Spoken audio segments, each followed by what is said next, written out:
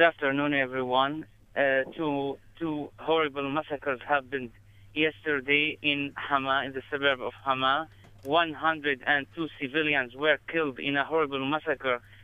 Half of them were children from Bru Assad, who did this massacre where Bru Assad militia Shabiha attacked a small collection of buildings, a farming district next of Mazraat, which is Al-Qubeir.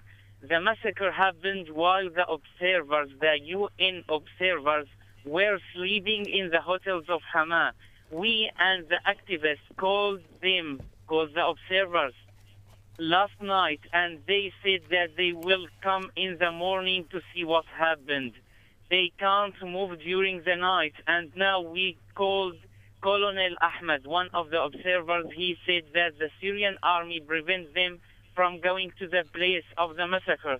At the same time, about 20 cars came to Mazraat now at this moment and took most of the martyrs, accompanied with a Dunya satellite channel.